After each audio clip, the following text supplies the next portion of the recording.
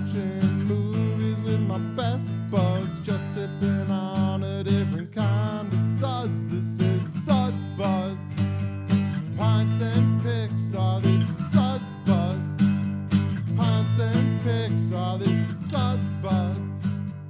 Pints and What's up, Pixar, everybody? this You're is listening to Buds. Suds Buds Presents Pints and Pixar, the show where we talk about the films of our childhood over an adult beverage. And with me, as always, co-host of this show, Mr. Nate Uptedell. Woo! What's going on, dude? Just excited to bust into this one. Toy Story 3.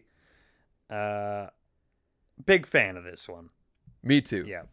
It's tempting to turn this into the show where the Suds Buds talk Mortal Kombat the movie, but we're not going to do that this week. We've done that enough off air. We might do it. I'm not committing one way or the other. I might. It'll probably get brought up. For those who haven't watched it, it's quite a bit of fun. You know. So Woody is Sub-Zero and Buzz is Scorpion, and it's We'll just draw lines and comparisons that aren't there. who's Kano? Who's like the comic relief Ooh. of Toy Story? I feel like Mr. Ham? Potato Head.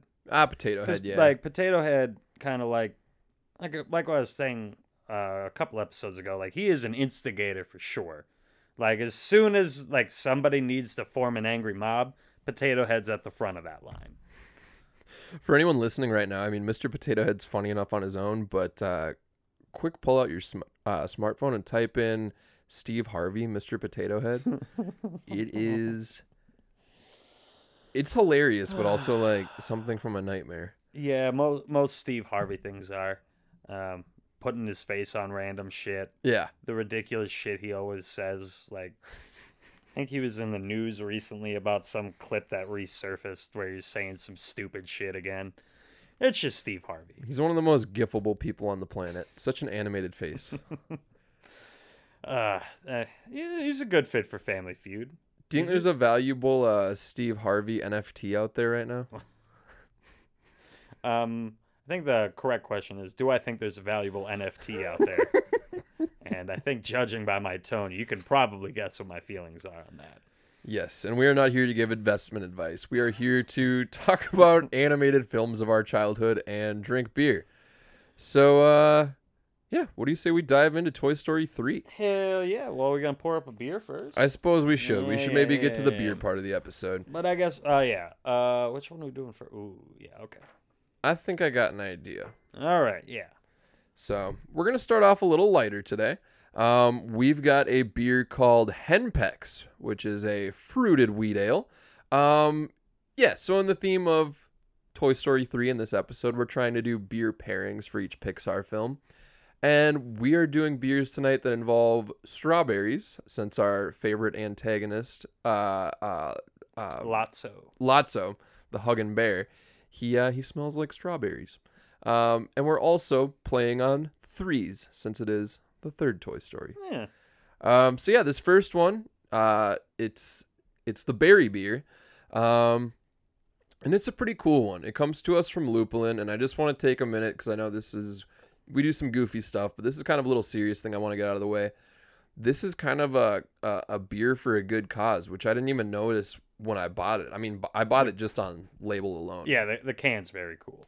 But this beer, Henpex, it says, this beer is brewed in honor of Melissa, aka Mother Hen, who not only deals with our shenanigans, but battles MS on a daily basis. She loves raspberries and strawberries about as much as she loves us, so we brewed this fruited wheat ale for her.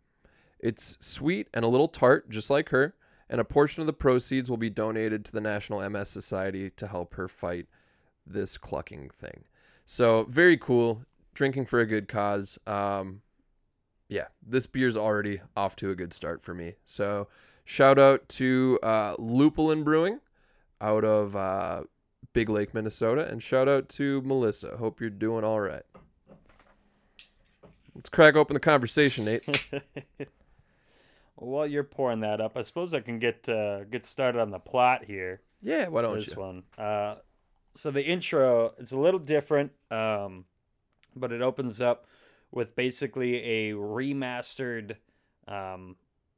version of the scene from the opening scene from the very first Toy Story. It has to do with Potato Head robbing something, and Woody chasing it down, and then all the other characters kind of start piling in. A lot of really fun references to the first movie. The force field attack dog, force field attack dog, and then the T-Rex that eats force fields, which is just awesome. But yeah, so that scene plays out, and Can I say one thing just about that first scene? Yeah. So we haven't talked Toy Story 4 yet, obviously, but I like that the first 5 minutes of every Toy Story film really have something very distinct in common, and that's that they all kind of have, I guess, what we'd maybe call like a cold open in television, where you have this scene with characters from the show, but it maybe doesn't necessarily relate or correlate to the opening scene of, you know what I mean? It's like maybe a little foreshadowing, maybe some character backstory, and every first scene in Toy Story is kind of this, throughout the first 3 films, is like this self-aware moment of fiction existing within fiction, where, Toy Story 1, you have toys playing pretend, like a Western bank robbery, Toy Story 2, you have Rex playing a Buzz Lightyear video game, and then 3, this Western. So it's kind of these things that don't necessarily relate to the following 90 minutes of any of those films, but fantastic, like, just character development within those little opening scenes. Yeah, well, it throws you right in. Yeah. And the movies are fairly short, especially by today's standards. So, like, you really need to jump into these to get all that character development through. But yeah, and a couple of these, like, they don't really have much to do with anything in the movie at all. It's just like, these are toys. These are like, it's just goofy. Yeah. Which is a lot of fun.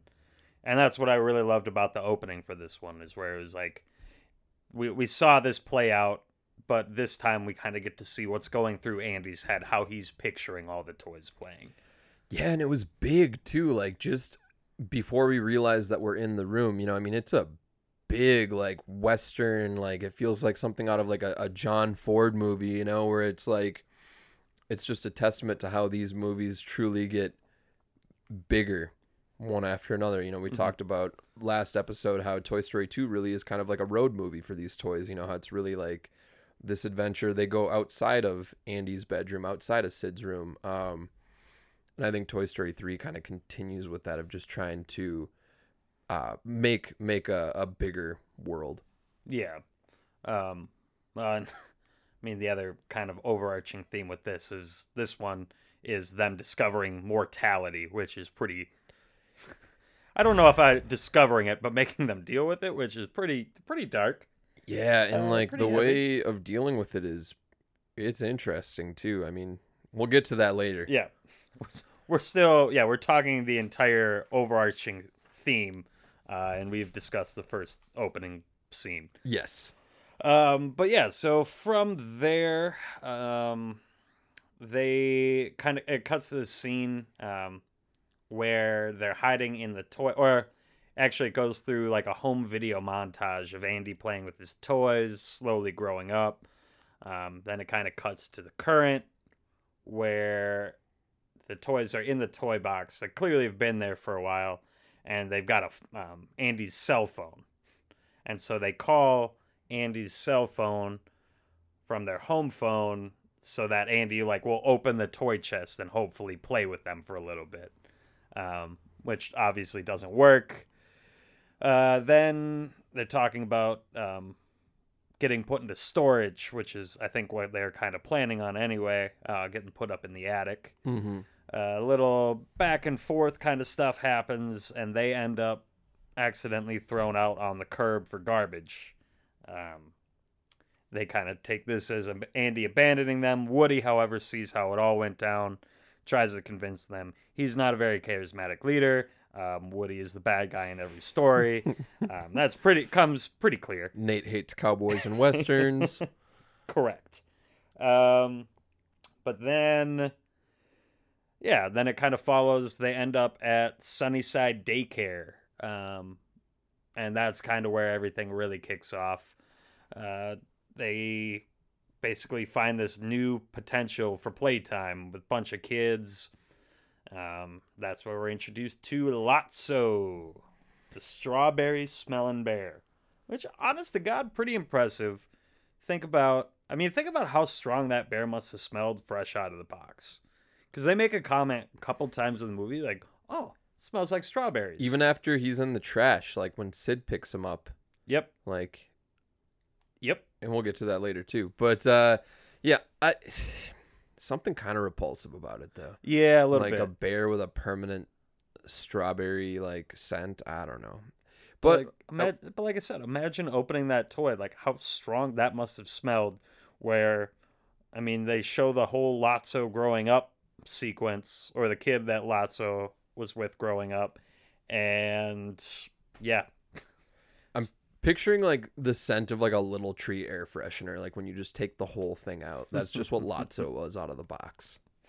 Rough. But I will say, when we're first introduced to Lotso, he's definitely that charismatic leader that Woody never was. True. He's got, I mean, Woody thought he was kind of the leader of his gang. Lotso's like the leader of a whole toy town.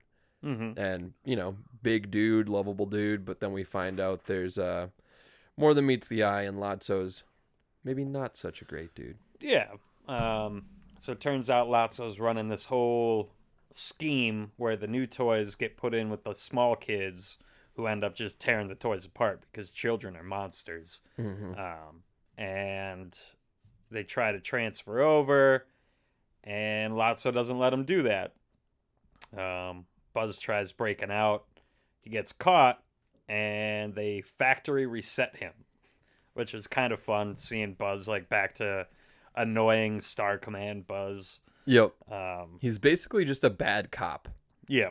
Like, once they reset him, he just goes back to, like, bad cop. Well, I don't know if I'd call him a bad cop. It's more like he's there to help whatever regime is in power. Yeah, he's a mercenary. Yeah, exactly. Turns out the Space Rangers really have no loyalty. It's not a big thing for them. And then basically a whole little breakout theme ensues. They find, I forgot. Woody basically is off on his own little adventure, playing with this small kid, and then he finds out that the toys he left behind, Buzz and the gang, are pretty much doomed at the daycare.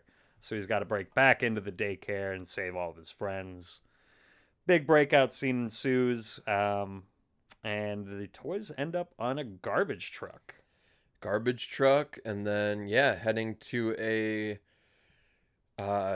like a trash yard and basically to an incinerator. I mean, pretty elaborate chain of events, but eventually we go from garbage truck to these toys just staring into a ball of inferno, you know? And I guess this is what I was talking about earlier. Like, I'm not really sure the message in that, because it's like the first time we see the toys give up in any of the movies. Mm-hmm. I mean, Woody's like the last one, but they're all like accepting their fate. Like, all these toys are holding hands, and then even Woody, like, you see him kind of reach up and you're like, oh, is he going to save the day or something? And no, he just chains hands and they're going to die and they're accepting it. And This is in a rated G movie. Yet another moment where Woody needed to be a better leader. And he wasn't. No. Chalk that up to the list of Woody's failures. And, I mean, it is a children's movie, so inevitably these toys do get saved. And tell me, how do you feel about how they saved them? Oh, with the alien, with the claw? Yeah. Yeah. I mean, it was... I don't know. It felt like they wanted to do the really dark scene, and then they just needed a quick way to get him out. It felt like a cop-out to me, especially with those characters. Like, they're not even really... I mean, they're speaking characters, arguably, but they're like if Woody only had like his pull string for lines. You know, like these characters have like five different lines of dialogue that they deliver. Yeah. And I don't know, to see the aliens like save all the toys, it just to me was like they never really had that same connection that like Buzz and Jesse have, or Buzz and Woody, or Woody and Slinky. So it's like to have kind of these three like comic relief characters save the gang just felt kind of almost like bad writing, but almost kind of like in bad taste too, where it's like you go from this super heavy moment to that, and it's like the one moment in the movie that I just feel like really doesn't fit. Now, the only counter to that I have is like in that fiery the Inferno scene, Mm-hmm. like you needed all of the main characters as a part of that scene, because like these are all the characters again with the relationships. They're all important characters, so you needed all of them to be grabbing hands. The alien toys, pretty much write-off toys. They like Sure. so it wasn't important that they were in that scene. Cause like who really like if it cut to a part where the aliens are all holding hands, like I don't know. But what if the other toys from Sunnyside, Lotso's crew, saved them? Because then you basically get the same effect that you have from the Misfit toys in Toy Story 1. 'Cause, That's I mean, true. That would be a powerful turn where it's like those characters, even though they have less screen time and less, I mean, the aliens have been in all three movies, Mm-hmm. but I just feel like there'd be much more of a connection if like that baby came and saved them. You know what I mean? Yeah, I mean then you'd have to figure out how those toys got to the junkyard because they weren't on the garbage can or in the garbage dump. But I mean, still doable. It's a cartoon. You could figure it out. And man, Lotso, he really like buries himself at the end there. I mean, there's two distinct moments where Woody tries to save him. And Well, he doesn't try to. There's only the one. well, the first one he goes back to the lid before the trucks come. Well, that was to get Buzz. He didn't try to save Lotso out of there. I think Buzz fell in. I thought Buzz was still with them. I thought they got everyone and he went back to pop the lid to save Lotso because there was one person. No, Lotso grabbed one of the aliens. Oh, that's what it was. Lotso grabbed one of the toys and they fell in. And then, but in the other scene where Lotso's stuck under the golf clubs and Woody and Buzz come down to pull his ass out, Yep. Lotso gets into a position not more than 30 seconds later where he can save all the toys by hitting a button. And he's like, screw you guys. And Yeah, how did he bounces get out. there again? He like was closest to the wall and he climbs up that little ladder. Like Woody and Buzz give him a lift to get up to the ladder. Right. Yeah. But then he just says, screw all y'all. So I would say in all these movies, the Lotso has so far been like the actual evil character. Like there's not really a lot of saving grace. He's got his demons, he's got his history, but like he just is doing the worst thing all the time. Yeah, I think Stinky Pete maybe talks a bigger game or like sounds more menacing than Lotso, but Lotso by his actions is definitely the biggest antagonist we've seen in the Toy Story franchise. I agree with that. Another thing for our potential rating scales here. Yeah. We could rank the most evil or our favorite villains or like most evil. We can maybe we workshop that. I like There's always that. one Yeah. in all these movies. That could be fun. I've really grown to like Sid throughout this. We'll get to him in the fun facts. Yep. But I think we're basically to like our final closing moments of the movie at this point. Yeah, they kind of it cuts back to Sunnyside. All the toys are kind of living in harmony. They basically created a new system where all the toys, it works out for everybody. Yep. Barbie and Ken are running it now. Yep. Which that was kind of a fun thing. I'm sure that's in the fun facts here too. Maybe. Maybe not. Maybe not. And then Andy is heading off to college and he's about to put all of his toys in storage, but instead he brings them over to one of the reoccurring characters throughout this movie, Bonnie. Bonnie. Yep. Bonnie, who's basically Andy's age, was Andy's age when Andy was playing with these toys, maybe a little bit younger. And there's this whole scene where he introduces each toy to Bonnie. It's kind of an emotional scene. And even before that, I feel like there's kind of a scene for the parents where you have Andy's mom walking into Andy's room as he's packing his final box, and Andy's like way taller than her, and like there's like that final hug, and the say goodbye to the family dog and little sister kind of moment, and it was like that's definitely one of those we're watching it now. It's like, oh yeah, that's one that'll make your mom cry. But great scene, man. I think this movie probably might have arguably the best ending of any of the Toy Stories. Yeah. Well, I think there's a lot more emotion in this movie than the other two. Yeah. So a good resolution scene was very nice. Definitely. But yeah, then Andy goes off to college. He takes Woody. No, Woody stays. Yeah, he was going to take Woody with. Yeah, they go to Bonnie. Yeah. They go to Bonnie. But then right at the end, he decides to leave Woody with all of his friends. Yep. And move on. Really cool scene. He's telling Bonnie all the backstory and stuff. I really liked that. Yeah. But yeah, that about wraps it up for that. Yeah. Fun one. We'll touch back at the very end on what we, our general final consensus on this film is, but it's Pixar, it's Toy Story. It's not going to be bad. Nope. And you know what else isn't bad is this beer that we're drinking right now. Hot damn. You got any notes on this one? We're about probably almost done with it now. Yeah, fruit loaded is kind of an understatement. I mean, this kind of tastes like I'm biting into raspberries in a good way. Yeah. Not in like a milk, sugar, lactose kind of, fruit bomb like that. It's just still pretty light, but there's a ton of flavor packed into this. Yeah, and I've started to find an appreciation for fruited ales. I feel like, I was for a while there, I mainly just liked fruit and sours and stuff. Mm. But after a while, you can only have so many sours. But something like this, I mean, this is one where I could probably have a couple of these. I mean, this is super light. It's a fruited wheat ale. It kind of reminds me a lot of Bald Man's Hot Summer Night.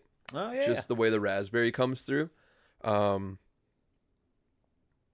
really like it, man. It's really smooth, super light. What's the ABV on that one? I want to say it was 5.2, Okay. 5.5. Okay. Yeah, and they got the IBUs too, 13 for that. But yeah, man, if you like light beers, if you like fruited beers, if you like wheat beers, and if you like drinking for a good cause, this is definitely one to look out for. Again, portion of the proceeds go to National MS Society. So, and if you don't like any of those things, this podcast is probably not the one for you. That's right. You can hit the off switch now. Exactly. Yeah, man, this is they really nail that fresh raspberry flavor. You know what I mean? Like sometimes when you get these fruit flavors in beers, it ends up on the artificial side. But this one is just subtle enough where, it tastes like a fresh raspberry kind of floating in the beer there, which is really nice. Strawberry too. Yeah. Well, strawberry is kind of hidden behind I think raspberry is just a much more dominant flavor. Yeah. And strawberry too, if you were to try to pull it out, it would probably get to that artificial medicinal kind of flavoring. True. But yeah, this is great. Yeah, this is definitely going to be on my buy again for the summer list. Oh, yeah. And all of our beers today come to us from Umbibulous. We're drinking out of our Umbibulous Lowballs tonight. Yeah, haven't been by there in a while, but I think I'm pretty sure at least, these last 3 episodes we for sure had the Umbibulous Lowballs. Yes. Yeah. Yes. I don't know if we were drinking. I don't beer really from want them. a different glass. They're nice, right? Yeah, exactly. They're heavy. Yep. But yeah, so shout out to those guys as always. Henpex, Lupulin, Fruited Wheat Ale. I'm gonna give it a 3.8. Okay. I like it. I would buy it again. I think. I think what this beer could have maybe used would have been. I don't want to say that now. You're on I don't know. air. I was thinking maybe like.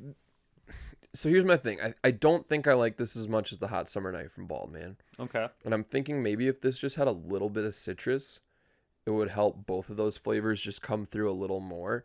But then it's like you add the citrus and there's always that chance of getting that tartness where then it's like might as well have brewed a sour. Yeah. I don't know. That's like my only critique. 3.8 would buy again. Would love to try this beer with a little hit of citrus. Think it would be dank. That honestly just like a little lemon squeeze in there. Yeah. Yeah. I'm gonna go a little higher. I'm probably gonna go 4.2 with this one. Nice. Very pleasantly surprised. I think the only thing I would have liked to see is maybe a little more full body. Sure. A little more of that unfiltered wheat. But even without that, yeah, this is just. I don't think there's anybody that I could hand this beer to that they wouldn't like it. Like it's not overly sweet. It's got tartness, but it's not aggressive on any front, which is really nice. Beautiful color too. Oh yeah. Just kind of a pale, almost kind of. Honestly, if you were to blend raspberries and strawberries together, that would probably be the color. Yeah, you know, like the Jose Cuervo, like the pink margarita mix you can get. Or like yeah. It looks like that, just like a cloudy, nice pink almost. Yeah. Looks like a strawberry marg. Yeah. Into it. Yeah. Big Real into tasty. it. Well, shout outs to Lupulin. Shout outs to Melissa. And thank you again for brewing a beer for a good cause. So that being said, the ratings being in, what do you say we take a quick little break and come back hot with some fun facts? Love fun facts. All right. We'll be right back. What a nice bear. And he smells like strawberries. What's up, everybody, and thanks for sticking with us. We're back with some Toy Story 3 fun facts as promised. But before we dive into that, it's time to introduce our main event beer of the evening. This comes to us from, I'm just going to throw it out there. It's my favorite brewery. This is the first time I've disclosed my favorite brewery, but I think it's got to be Bang. Black Stack's probably a close second, but Bang Brewing Company out of St. Paul, Minnesota. And keeping with the theme of threes, we're drinking their triple IPA, known as the Huge Ale. We got a 750 of it from them. It is a 10% alcohol by volume, 25 IBU triple IPA. So, without further ado, let's pour up some samples. Very excited. So Bang was always one that I had thought I read something about them, but then I had talked to a few people and they're like, I don't know who that is. I'm like, I swear to God, they're in the city. And I thought it was just something like I made up in my head. Like it was some mythological brewery that I just willed into existence. So I was very excited when I started seeing their stuff around. Everything I've had 3, maybe 4 beers from them, and they're delightful. Yeah, I highly recommend. They do a really good dark ale that's really good. They do a really good, I believe they either do a champagne or a brute IPA, I feel like a super light one. I thought it was a brute. Maybe a brute, but yeah, they do some really great stuff. But I'm excited to try this, so. All right. Cheers, man. Also, I love the name. It's just Huge Ale. Like, okay, sure. Even their logo, just for being like a simply named brewery, Bang, like it's just a giant exclamation point styled like a hop cone. Like, it's a very clean, nice looking logo. I honestly don't. I think, one thing that kind of threw me off when I was trying to decide if I just thought up this brewery or if it was real. So I was like, oh, let's go online, see if they got like a Facebook page or anything. No Facebook page. I was Yep. like, oh, okay. And they're just super small operation, I guess. Some It's tiny, fantastic man. stuff. They're literally set up inside of a grain silo. I mean, it's like no other tap room in the state. I would highly recommend, like, just little getaway by yourself, date night, evening with the buddies. Go check out Bang when they're open because it's a lot of fun. Date night with the buddies. Date night with the buddies, you know. It's 2021, man. Hell yeah. Toy Story 3, fun facts. So creators of this film took inspiration from classic prison films like The Great Escape, Shawshank Redemption, and Cool Hand Luke when creating the escape from the Sunnyside daycare. Ooh. Which it kind of makes sense because you kind of, even like heist movies, you kind of have that thing where like it plays out the scene like ahead of time where they talk about, you know, you got to take out the monkey and you got to do this and the key's hidden there, and like you get walked through like this whole escape and then they actually have to do it. Yeah. So I think it definitely comes through. It definitely feels like a kid's movie playing homage to these movies that their parents are probably familiar with. I'm trying to think if there's any Shawshank Redemption like rip-off scenes. I was trying to think of that too, but then I realized I don't think I've seen that movie in like the last 10 years. So I swear to God, that movie, whenever I'm out traveling for like work or anything, and I get to the hotel after a long day, it's always on. oh yeah. It's always on. And I'm like, yeah, I'll watch this, forgetting that it's like a 3-hour friggin' movie. So long. It's so good, though.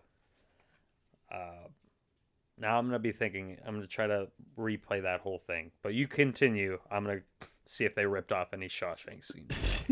Yeah, let us know if you figure it out. So did you know that producer Darla Anderson said the trash in the film was the hardest thing that they at Pixar had ever had to animate? Really? They just said like, well, aside from the animation, they said there was like over a year of research and development put into how the like waste system works in the US. Point A to point B, the conveyor belt, the magnet, the incinerator, the truck, the crusher, all that stuff. They needed to first figure out how that worked before they could even try to take a stab at animating it. So there was a ton of time put into that process, and also just the trash. They said trying to animate something where you weren't going to see like the same wrapper replicated across the whole screen, you had to build all these individual pieces of trash. And they said because a lot of trash is plastic, glass, foil, you're animating things that in the real world reflect. So they said there was a huge issue with that, just not having it be like, you know, not, you know, the same receipt every other frame, Yeah. but also not just having like all these weird glares coming off of gum wrappers and stuff. I'm just thinking through that process and like how annoying it would be, just like a small speck of trash that's going to be in one scene, and you're like spending 20 minutes, half an hour just coloring it right, texturing it right. I mean, I was working on, like, I'm trying to dive into After Effects right now, which is like their Adobe's animating stuff, and just trying to get textures right and the program now is a lot better than it was when this came out, and it's still like, holy shit, just a plastic feel. Like, I was just seeing if I could do like the plastic textures that they use on like Woody and Buzz and things like that. Jesus.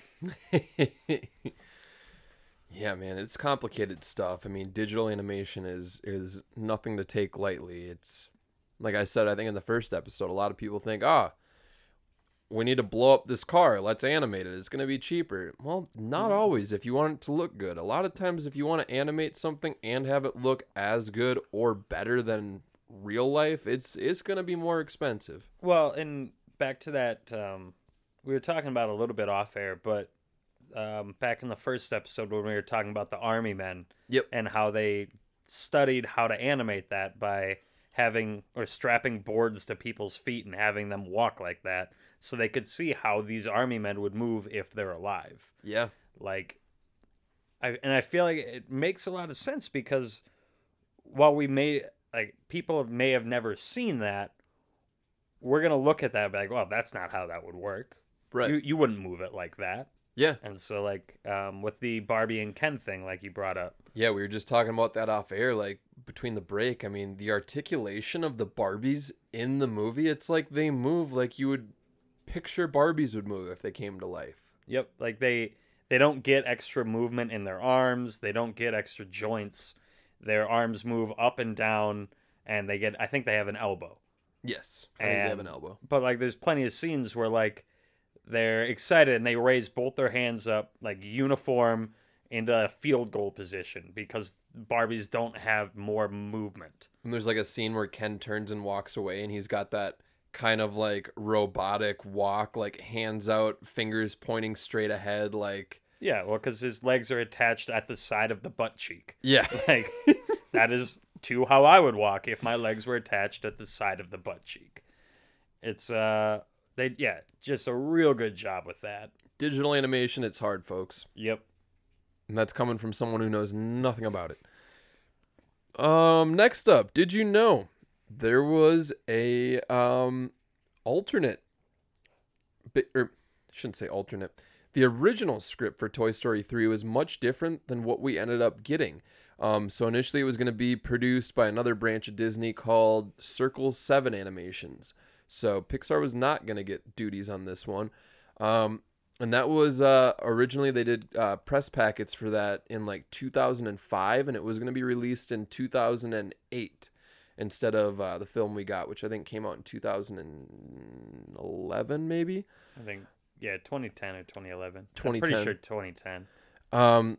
So yeah, originally it was going to come out before that, and it was going to be from a different animation studio, and the story was much darker, which is hard to imagine because this movie already has some pretty dark moments.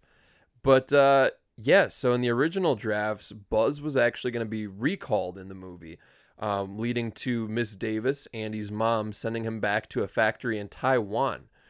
And basically, yeah, it was going to be this whole road movie again where all the toys, head out to Taiwan to try to save Buzz from the factory.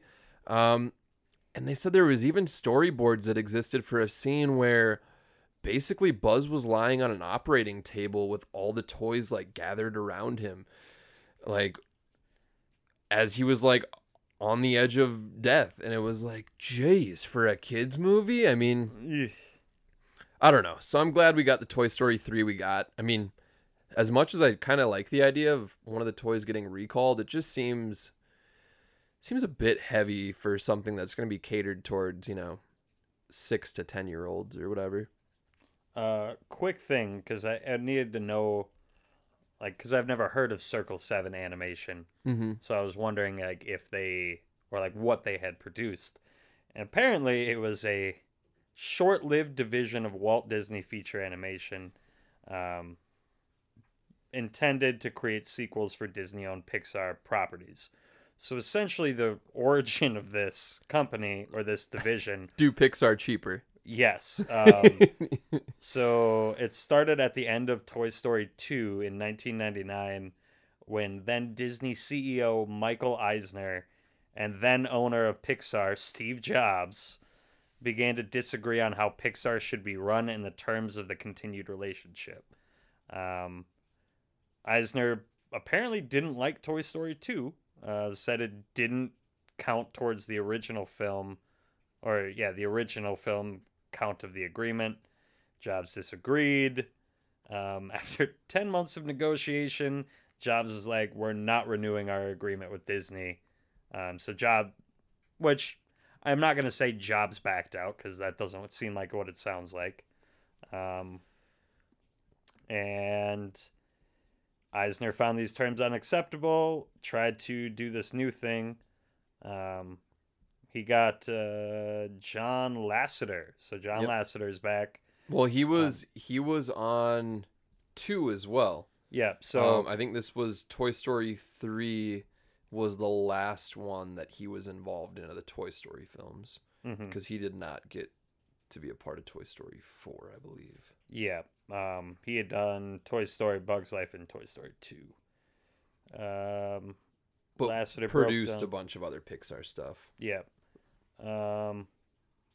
Cars, I think he was on. Yeah, but basically what it sounds like is they didn't actually.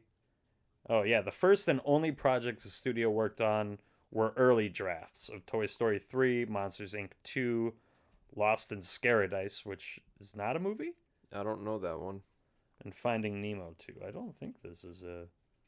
I don't think that's a movie. Oh, it ended up turning into Monsters University. So essentially, they scrapped the project, and okay. Sounds like kind of a, I mean, I don't know. It seems like Disney kind of trying to cut out Pixar to me. Yeah, that's exactly what it sounds like.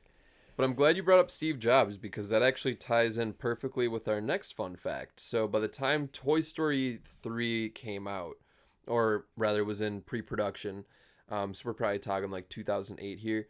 I don't know if Steve Jobs was necessarily affiliated with Pixar on paper at that point. I think, as you talked about, he'd kind of distanced himself a little more from the company. But it was reported that he actually called to check on the production and personally called a couple of the producers and asked them how it was going. And basically the response was, it's going great. Everything's falling into place. Everything's going perfectly.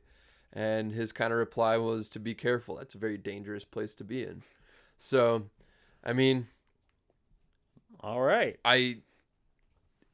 man, very cool that he called to check in. Very like weird thing to say to someone who may or may not be sleeping under their desk animating a children's movie.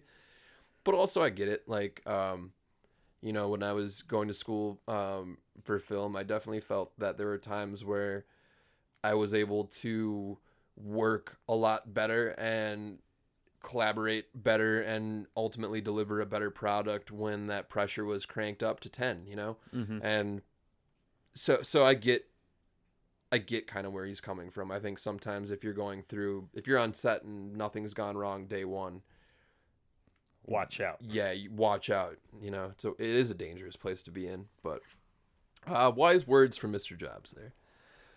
So this is kind of a fun one, maybe not so much for Disney, but did you know that Disney actually got sued because Lotso is too similar to a product made by a company called Dias Lisa Industries, who owns the Lots of Hugs trademark. So basically they were making a bear, a Lots of Hugs bear, and Disney came out with this movie and it didn't exactly paint their bear in the best of light. So, Well, not only that, but like, I don't think the company would have been all that upset, but like, they're not paying Disney or Disney's not paying them anything for it. Like, yeah. yeah, and I didn't see how it all played out, but I have to imagine a company like Disney, you're probably not going to beat them in court, but I imagine that the Dice Lisa Industries got some sort of settlement out of it. Yeah, probably. So did you know that John Morris, voice of Andy from Toy Story 1 and 2. Yeah, Andy was in 2, right? Yeah, I mean, barely. So yeah, he was from Toy Story 1 and 2. He returns after a 9-year absence from voice acting. And Lee Unkrich, who I believe was the director of this film, yeah, he insisted on getting the original actor back on board. Just continuity thing, felt it would fit the theme of, you know, the audience kind of growing with the characters. And I think it was a cool move. Yeah. So yeah, original Andy is back. Well, and from these first 3 movies, this was probably the one that Andy had the most lines. You know, the first one, there was some odds and ends, but it was mostly just a statement here and there. The second one, he was absent for most of the movie. Like, he went to that cowboy camp. In fact, I don't think there was really even a full sentence said by him in the second one. So, yeah, just to have that same voice back, I think would be kind of weird, though, because, like, I can't imagine he was, 8 or 9 when the first one came out. Right. I don't know for sure. But, like, can you imagine trying to have to age your voice?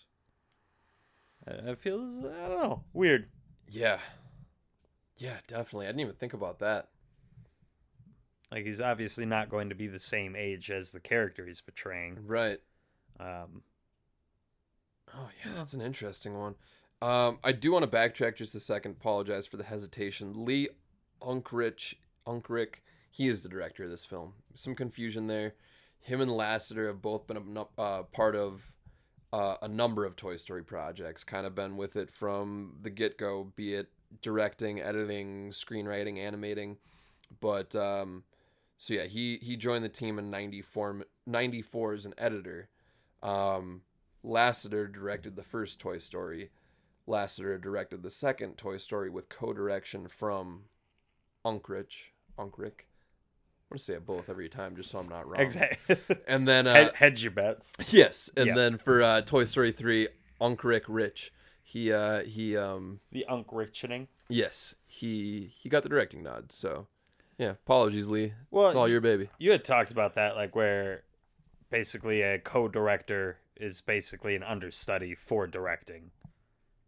Or was that production? Well, that was assistant directing, I think, Assistant the conversation. directing. Assistant Okay. directing is like, even though it's got directing in the title, it's really not well, it is a department head, it's not necessarily a creative role.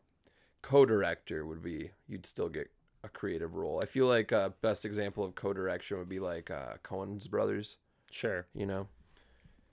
Oh, yeah, okay. One's probably working more on shots, one's probably working more with talent, one's probably, they're both probably writing. It's just, but co-direction I feel like isn't quite as common just because it's really hard to have a shared vision when you're working with millions of studio dollars. And the studio is going to want a very specific thing. Yeah, you will still see it at like on an indie level though. Sure. But yeah, also talking about returning people, the voice of Sid came back, which was kind of cool. So yeah, the voice actor Eric Von Detten, he returned basically for a little cameo, just voicing Sid, who was the Garbage Man. the garbage man, yeah. And Eric Von Detten was 27 at the time of that. When he recorded that role, but also, was another thing that was important to the production team, getting old talent back on board, even if it was just for a bit part. Yeah. Well, it was a fun part. And it was kind of a comeuppance to Lotso, because Lotso finds his way out of the trash heap. He's running or on a road, trucks coming by, so he plays dead, and Sid finds him on the side of the road, and Sid pulls over his garbage truck, finds him on the side, and then straps him to the front of the garbage truck. So what comes from that is Sid didn't really learn his lessons with toys. True, but also I feel like Pixar kind of gave Sid the raw end of the deal. I mean, what are they trying to imply? Like, if you break toys as a kid, the best you got is Garbage Man? Like, I'm not knocking the profession at all because it's a hard job and the pay's not bad, but they definitely weren't trying to make it seem like he's doing well now. You know what I mean? But at the same time, he's by no means a bad guy in Toy Story 3. No. It was just kind of like they painted him as this kind of underachiever, like... I think, he came in, kind of fit like with his whole thing where kind of likes to wreck stuff, break stuff. Well, if you want to wreck stuff and break stuff. That's a good point. Yeah. That's a good point. That's basically your job. Make big things into smaller things. And he's still listening to music super loud. He had all like the metal posters and stuff in his room in the first movie. So that's a constant. So yeah, maybe his portrayal isn't as bad. But you know what was bad? This isn't a fun fact. This is just something I wasn't a huge fan of. The Buzz Lightyear Espanol mode. Makes the movie like seem a lot older than it actually is, doesn't it? Uh-huh. That was a weird bit. It was really weird. And it wasn't just a bit. It was like the last 40 minutes of the movie. Is it really that? Yeah. It was a long time. I mean, he goes back to normal Buzz after a certain point, but even like the post credits is like, oh, okay, he's just a salsa dancer now. Like, it's just the movie's trying to basically tell us that all Latinos are either soap opera stars, matadors, or salsa dancers. Yeah, like it was weird that it changed his entire personality. Like, I mean, totally different. He was like no other character from Toy Story. Like, I don't know. I mean, there was still plenty of like the Star Command bit, but definitely like upped his. It made him less nervous around Jesse.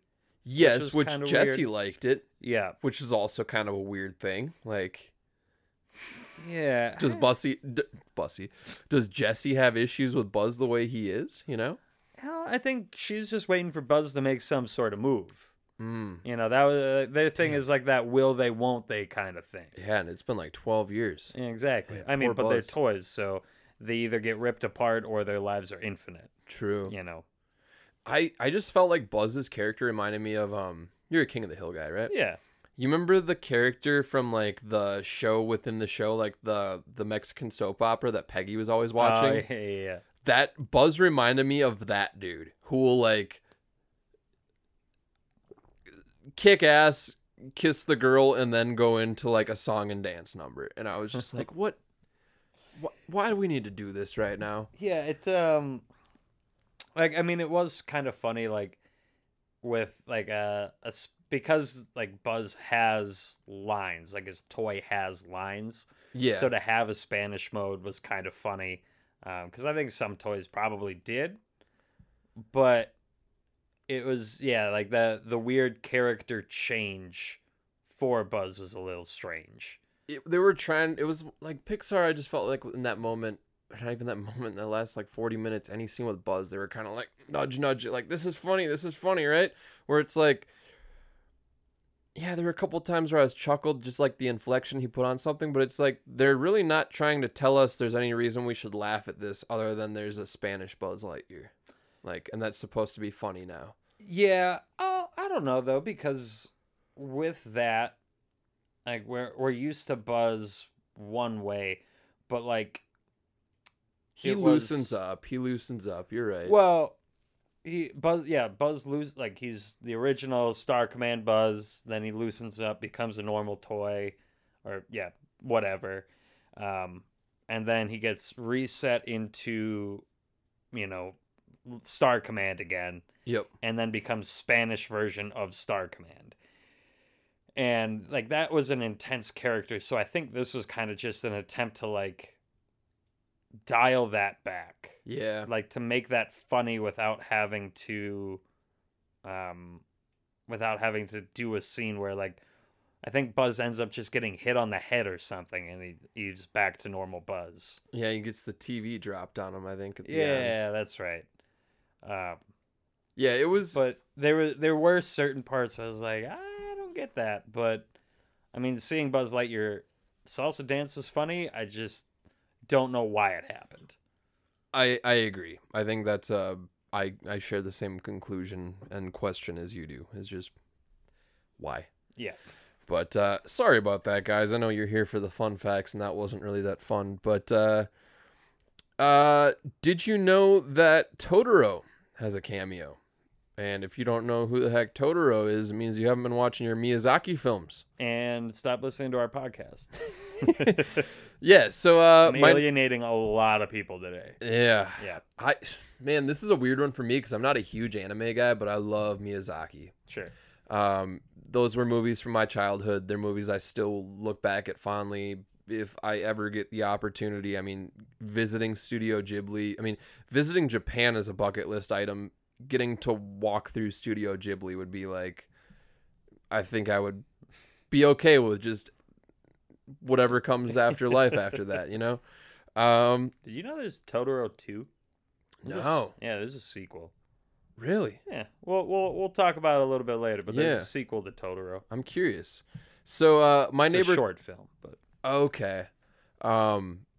But Totoro first appeared in My Neighbor Totoro, which was a film that came out, I believe, in the late 80s.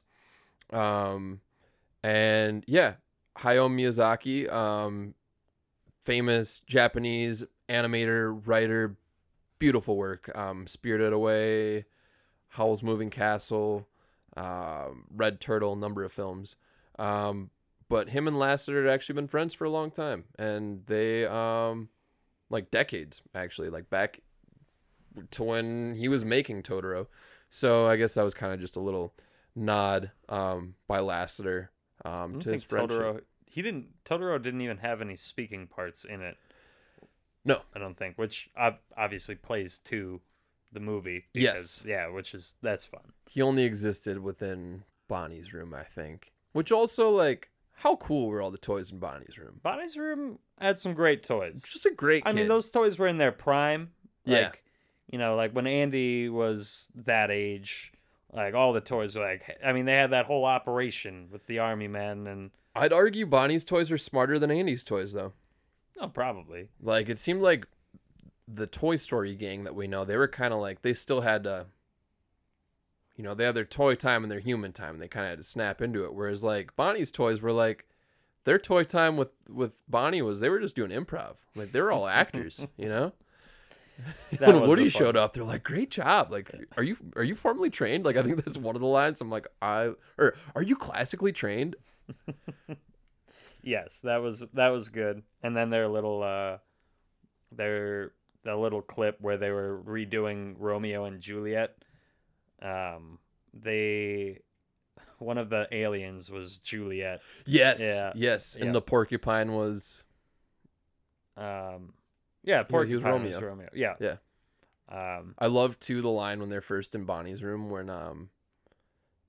what was it? They're like, "What's your name, cowboy?" And he's like, "My name's Woody." And they're like, "You sure you want to stick with that? It's a new room. You can be whoever you want to be." And he's like, "No, I got to get out of here." Just roasting these damn kids. Yeah.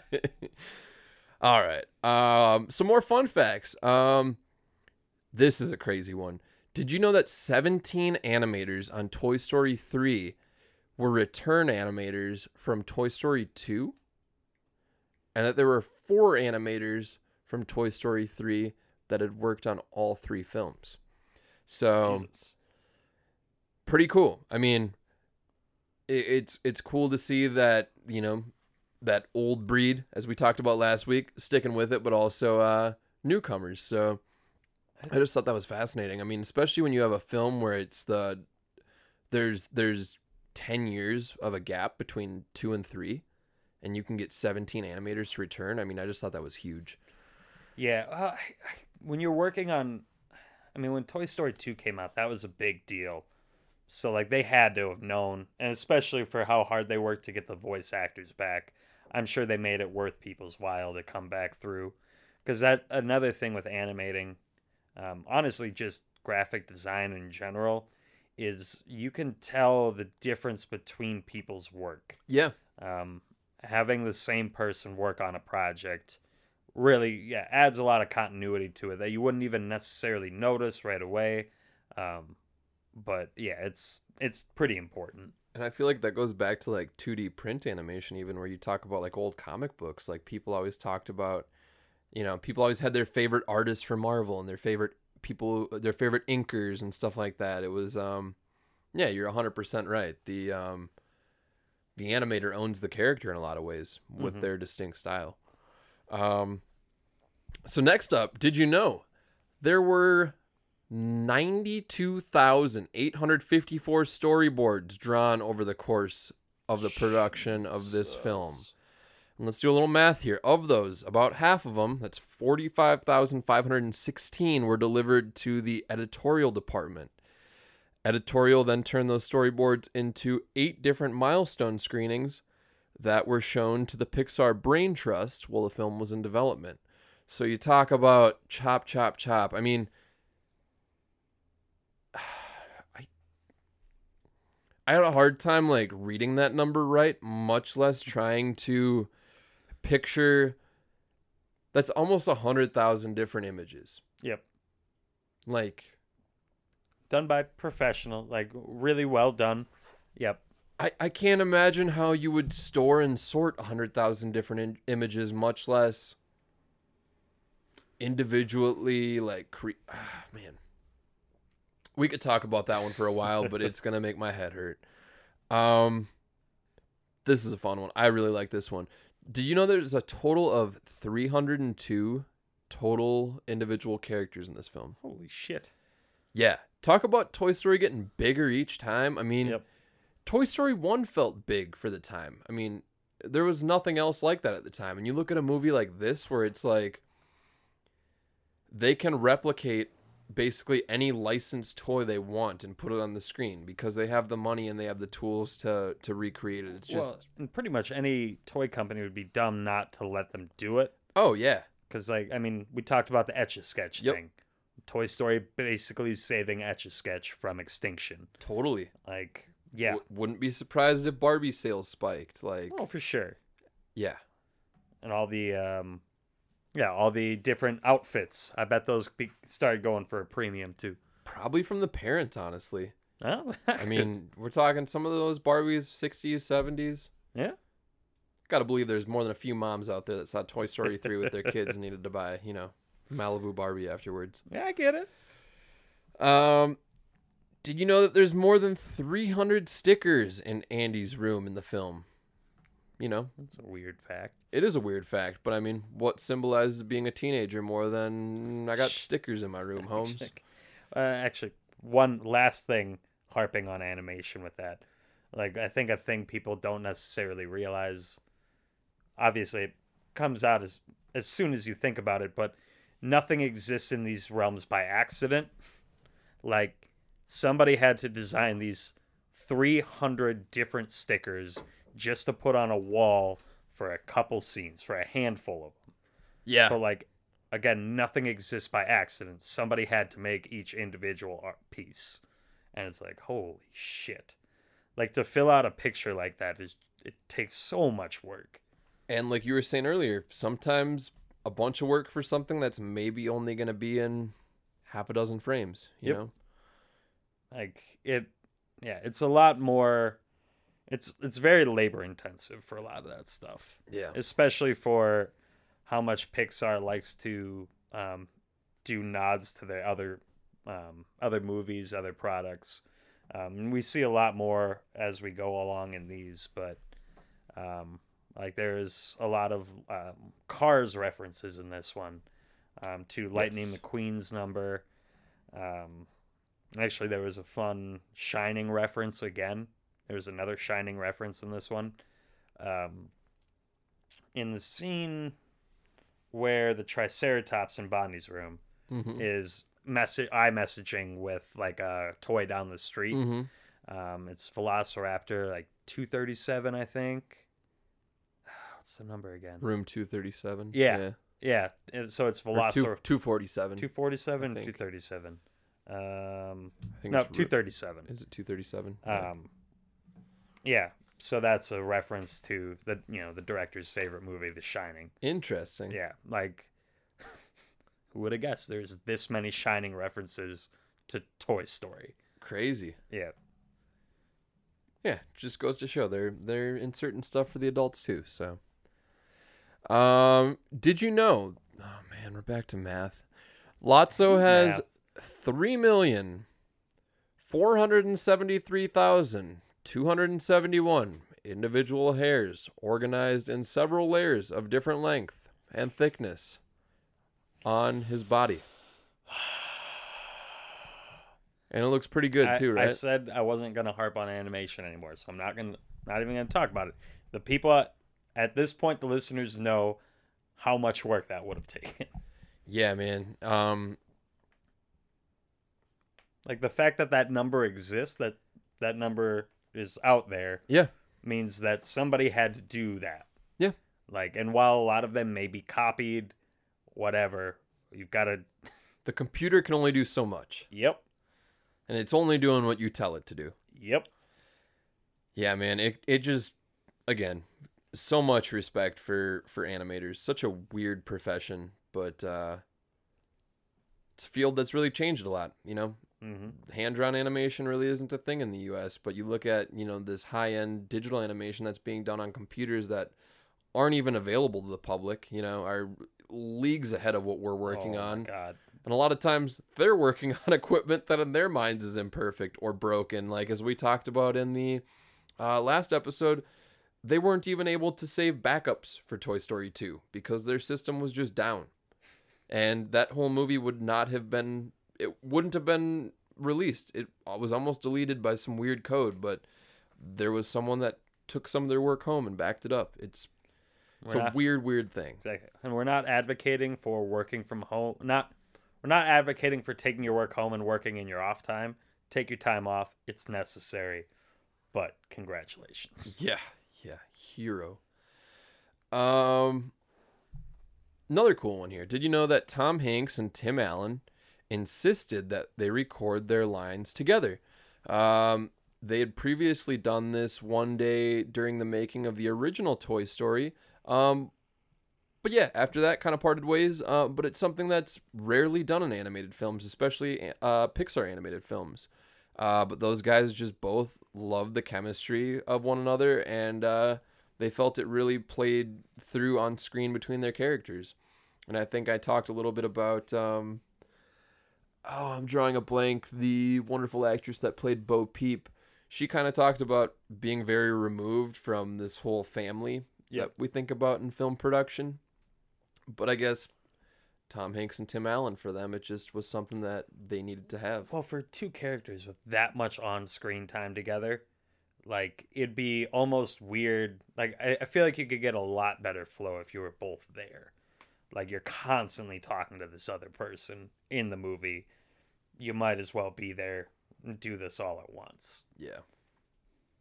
I agree. And this brings us to our final fun fact of this week. It was the highest grossing animated film ever at the time.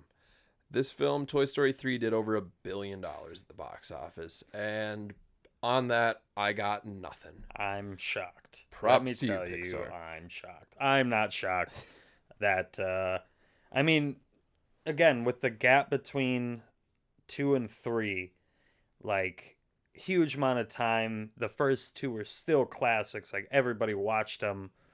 So at that point, the people that grew up with those movies now have money of their own and possibly kids of their own. Yeah, it's gonna be big. Yeah. $1 billion for a kid's movie. Well, scared money don't make none, Eric. That's right. And with that, that brings us to the end of our fun facts for Toy Story 3. This week's sources were Screen Rant, We Are Movie Geeks, and IMDb. We're going to take a quick little break, but we will be right back with some music facts, our final film rating, and our final beer rating. So stay tuned. No owners means no heartbreak. What's up, everybody, and thank you for sticking with us. We are just wrapping up our episode on Toy Story 3 here. And before we do that, we got to talk about some music. Mm-hmm. So music in this film was kind of sparse as far as like original tunes with lyrics goes, but as Toy Story does, they had a really nice score that really fit the film. It was done by Randy Newman, accompanying soundtrack of like 20 songs. Randy Newman just killing it. That dude's probably made like 100 songs just for Toy Story movies. But yeah, not a lot of like, they didn't have like their 3 big songs like they had like in the first movie. But what we did get was We Belong Together, which was the closing credit song by Randy Newman. Good song. Yeah, great song. I really like it. Not as memorable as some of his other tunes, but also, I mean, it did win an Academy Award for Best Original Song. So, I mean it's a happy-go-lucky one. It's a nice song. Yeah. But it's fine. It's fine. Randy, it was fine, okay? Not everything's a hit, Randy. But, piling on accolades for Mr. Randy. His soundtrack also won a 2011 Grammy Award for Best Motion Picture Soundtrack. So, Don't you think that sucks for, like, the soundtrack producers for, like, normal movies when an anime... Well, I bet it doesn't bother him that much. and I feel I like gotta imagine there's some sort of like superiority complex when it comes to animated movies versus, like, I'm not sure who thinks they're better, but something inside of me says that one of those two groups thinks they're better than the other one. Probably, but I do think in more recent years they've done a better job of, well, some people argue it's better, some people don't, but they've added a lot more awards categories. So I think there's a bigger separation between like features, docs, animated, and shorts. Sure. But I will say, shout out, because this is topical, the Academy Awards just happened, and Soul took home Best Animated Feature Film, which we will be getting to. It's going to be our last episode unless there's another Pixar movie before we finish, which there might be. Very possible. But man, have you seen Soul yet? I haven't. Damn. I haven't watched it. I'm very excited because, like, again, all of these movies, or a lot of these movies, I already know. You should save Soul till we get to Yeah, it. no, I am going to. We're probably like 4 months away. Probably. Might do some double header recordings. We'll see. Yeah, but there's a few out there that I haven't seen. I haven't seen Brave. Haven't seen Finding Dory. There's a couple sprinkled in. I don't think I've seen Cars 2 or 3. I know I haven't seen 3, but I don't think I've seen 2. What's the one with like the vampires that came out? Oh, I think it's definitely haven't vampires. seen that, but I think it's like Outsider. No, there's Inside Out, but that's a different one. Yeah. There's No, but it might come to me later. I can see like the poster. All right, continue on. I'll figure this out. but yeah, talking about Onward. Ah, shit. Okay. Yep. Onward. God damn it. But back to talking about the music of Toy Story 3. We did get one really standout song, in my opinion, which was "I Un Amigo and Me," which was a song written by Randy Newman. It's just "You've Got a Friend in Me" en español, and performed by a French group called the Gypsy Kings that does a lot of kind of Spanish music. They're kind of like a French pop band that does a lot of music en español. And that song is friggin' awesome, dude. It is great. It's so spicy. Can I say that?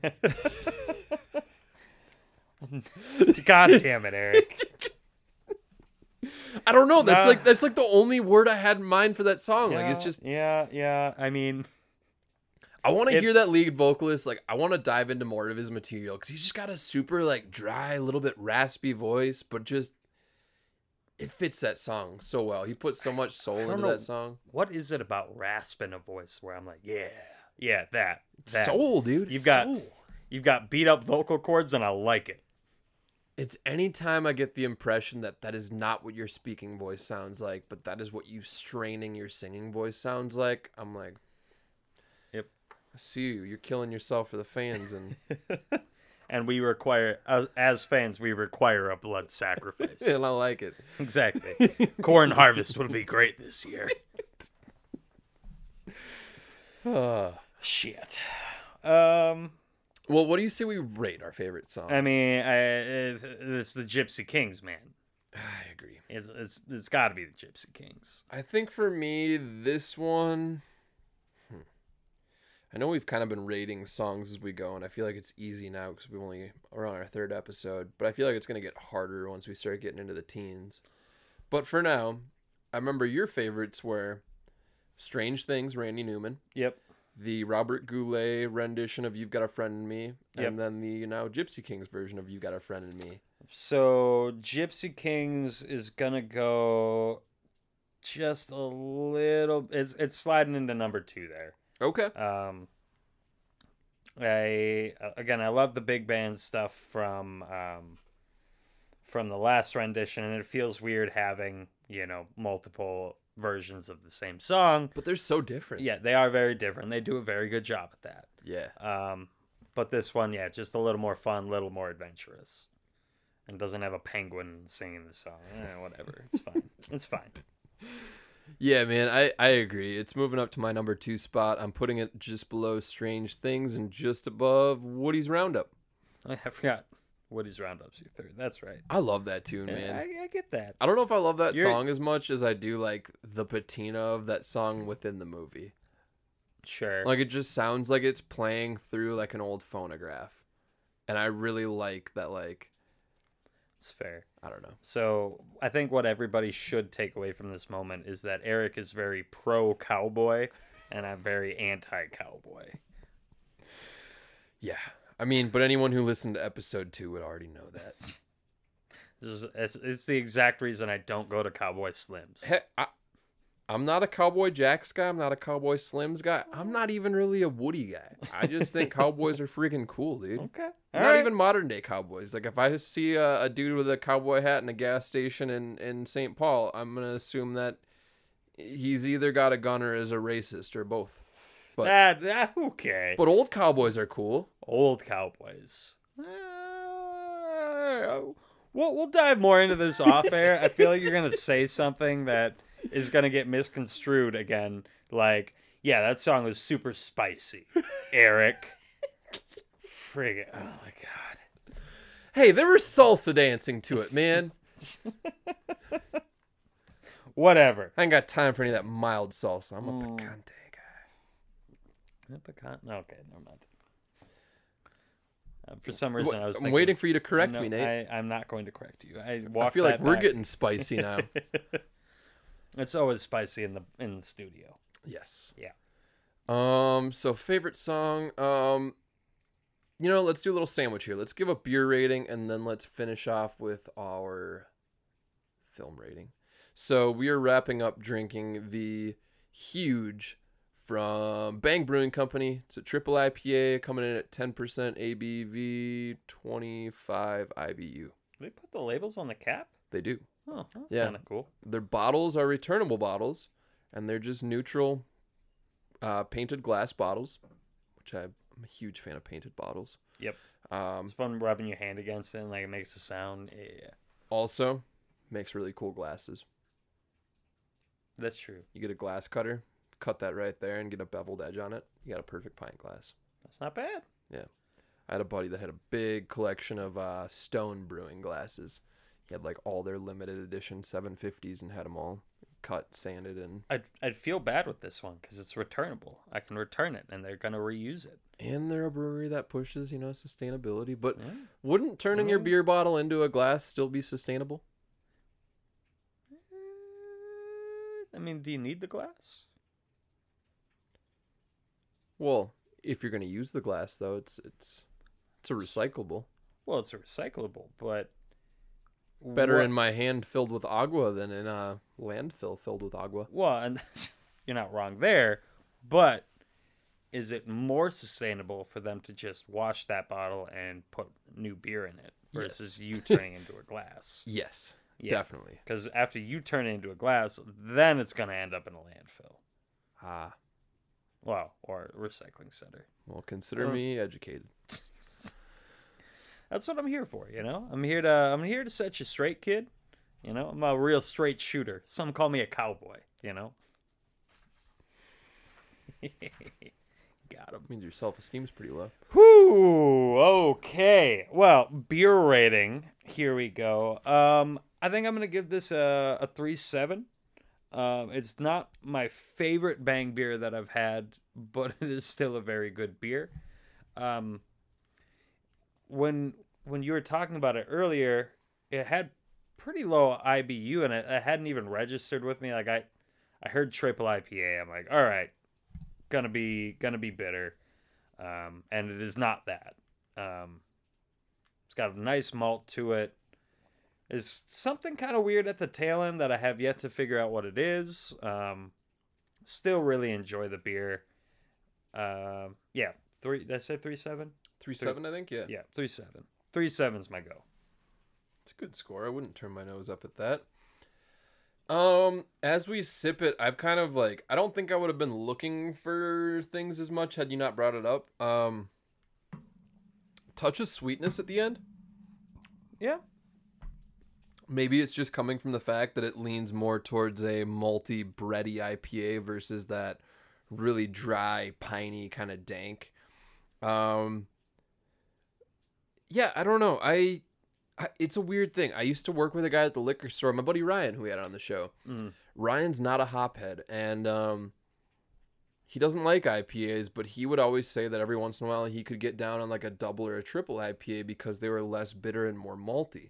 And that always like was kind of weird to me, like hearing that like 5-6 years ago, because I always just assumed like, oh, you double it, it's just gonna be more bitter. You triple it, it's gonna be more aggressive. Where it's like, not always. Like that aggressiveness doesn't always come out in the hops, which is usually where that bitterness comes from. Sometimes it's in the alcohol, you know? Yeah.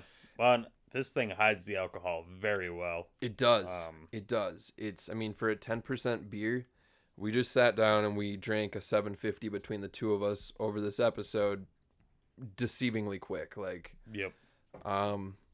This is about as aggressive as like a EPA, maybe. I would say even less so. Yeah. So in that category, hot damn. Man, I'm a little torn here. I think I'm gonna put this, and I'm kind of shocked even saying this. I'm gonna give it a 3.6. I think it's probably the lowest score I've ever given a Bang beer. I feel like we've reviewed them on the show before, but maybe not. I don't know that we have. Yeah. I think we're always just too excited to drink them when we get them. Yeah. I don't know. I've had better from them. This isn't a bad beer. My score might even be in the 3s just because I was expecting a home run, but I would buy it again. If you like IPAs, if you like big beers, it's not a bad one.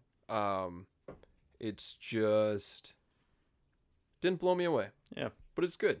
So they got an Italian Pilsner. Slaps. What a great style, man. Italian Pilsners, Czech Pilsners, I've said this like a million times too on Suds Buds, but Black Stacks Fugazi. Mm-hmm. That was like my beer of last summer, dude. That beer was so good. That's their Italian style Pilsner. I know I've had it. I'm just trying to remember it. It's got the big diamond on the front of it. Okay. Like a matte blue can. It's, just... I can tell this summer again. It's going to be the summer of, maybe not. Maybe this summer's going to be the summer of Hefeweizens. Oh, there's a shitload of Hefeweizens out right now. Yeah, last summer was lagers and pilsners, but this year might be the search of finding... You know what? We're making a pact right here, right now. From the Suds Buds. Uh-oh. We're going to take it upon ourselves to find the perfect Hefeweizen. Oh, okay. And when we do... Ooh. We will present it to you, the listeners, on the show, and we will pair it delightfully with the perfect Pixar film, which we're yet to find. Maybe it's Toy Story 1. Maybe this whole series is downhill from here. That could be. I don't know. Again, I'm very excited for Bug's Life. I've actually been holding off watching it again until like we're building up to the episode because we got one more of these to go. So this brings up an interesting point right now. I kind of like a little fantasy booking, a little armchair quarterback, a little what would happen kind of thing. Before we submit our film rating here, do you have a feeling, an inkling of like what your favorite Pixar movies, like what your top 3 might be, just like sitting here right now? I mean, Toy Story 1's definitely going to be in there. I think Bug's Life is going to be in there. And for the third was... I don't know if I have a third. Kind of want to leave that open. Yeah. You know? I don't want to commit to it. I don't want to get it in my own head that, like, this is going to be my favorite. See, and I've got the opposite problem. I've almost got too many top spots where I feel like I'm going to end up proving myself wrong. Or like having to admit defeat that no, this isn't my favorite Pixar movie. Because like right now I'm floating like Toy Story, Ratatouille, Soul, Incredibles. Those could all hold top 3 in any particular order, and I'm not gonna feel bad about it. Like I love all those movies. Bug's Life, WALL-E. I mean, we picked a good subject. You can't go wrong. Like I'm not going to not enjoy any of these episodes. Yeah, I can't. I don't think I can give a third. like you mentioned Ratatouille. I'd actually forgotten about that one, but I love that movie. There's actually, I could save it for the episode, but I'm just going to say it now. There's actually this weird moment during quarantine where a bunch of users on TikTok were trying to put together a Ratatouille musical. I heard that, yeah. I would just, at this point, I think it's calmed down a little bit. I'm not saying it's gone, but look up like a compilation of TikTok Ratatouille stuff. People writing original songs, making like kind of elaborate shoebox sets for how the stage should look for a song. Jeez. Costumes, like they went wild with it. I remember the music in that movie being very beautiful, but just kind of like a nice, subtle, like underlying score. Yeah. With this one, with these, like they were making it into a musical. Somebody even went through the trouble of making a Broadway style playbill for it. With the front end, the front big picture and everything. Really, really weird, but real fun. Real fun rabbit hole to go down. Rat hole. We'll call it a rat hole. A rat hole. Yeah. Well, I don't know, man. We've been at this for over an hour now. What do you say we rate this film? So this is also sliding into my number 2 spot here. I got nothing but love for Toy Story 2. I just think Toy Story 3 was done a little bit better. I had a lot more fun with it. Yeah. It feels more like a standalone movie than 2 did. 2 for sure felt like a sequel that needed the first one. Definitely. Yeah, I'm kind of going to echo that same thought. I'm putting it at my number 2 spot. I agree. I think it holds up better as a standalone film. I think they do a much better job, Pixar that is, making humans appear less creepy in animation. I think, whereas Toy Story 1 was a film that was almost void of humans, Toy Story 3, you got a lot of kids and humans and whatnot. And I don't know.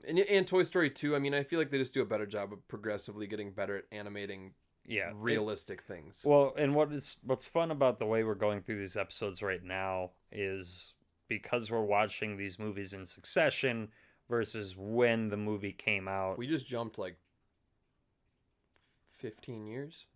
Yeah, roughly. Yeah. And so like the animation styles are getting much more progressive. So like Bug's Life's gonna be kind of a trip going back because but it's again Bugs, and I think there's one scene with a human in it, but it's mostly the shoe. I think, if I'm remembering right. Whereas Ratatouille, Soul, mostly human. Yeah. But yeah, so it's gonna be weird going back and seeing like less progressive lighting, just random weird things that we're gonna notice. Oh, without a doubt. Yeah. Yeah, man, I was happy with this movie. I'd be lying if I said that ending doesn't get me a little bit every time. But yeah, definitely don't like it as much as the first, but definitely comes across as a movie that has a lot more to say than the second. Yeah. So. Yeah, I think that about wraps it up. Yeah, man. Well, it's been fun. I always enjoy chatting with you in the studio about Pixar films. Well, who wouldn't? You know what I'm saying? Yeah. Yeah. Who wouldn't enjoy chatting with you about anything, Nathan? That's what everybody tells me all the time, constantly. I'm like, guys, stop showering me with praise. Enough from you. That's fair. But we appreciate you all for listening. We have a fun time doing this each week. Tune in next week for Toy Story 4. And in the meantime, feel free to follow us at SudsBudsPod. That's on Instagram. Or email us at sudsbudspod@gmail.com. That's SUDZBUDZPOD. And yeah, feel free to shoot us any beer recommendations or fun facts on Pixar movies. We'll read them on the air. Or dirt on Tom Hanks. Or dirt on Tom Hanks. Don't send us dirt on Tom Hanks. It's gonna happen. We're gonna get one. Clean in our bastards. That was weird. I shouldn't have whispered that. We're done, guys. We're done. Have a great one. We'll catch you next week. Woo!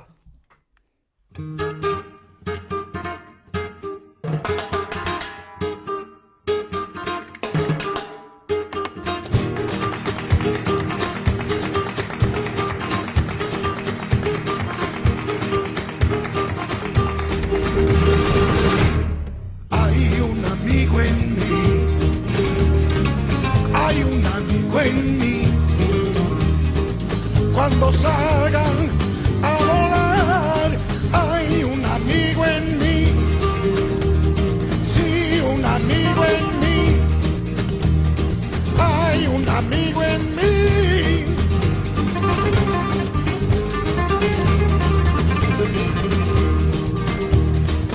Hay un amigo en mí, hay un amigo en mí. Cuando salgan a volar, hay un amigo en mí. Sí, un amigo en mí, hay un amigo en mí.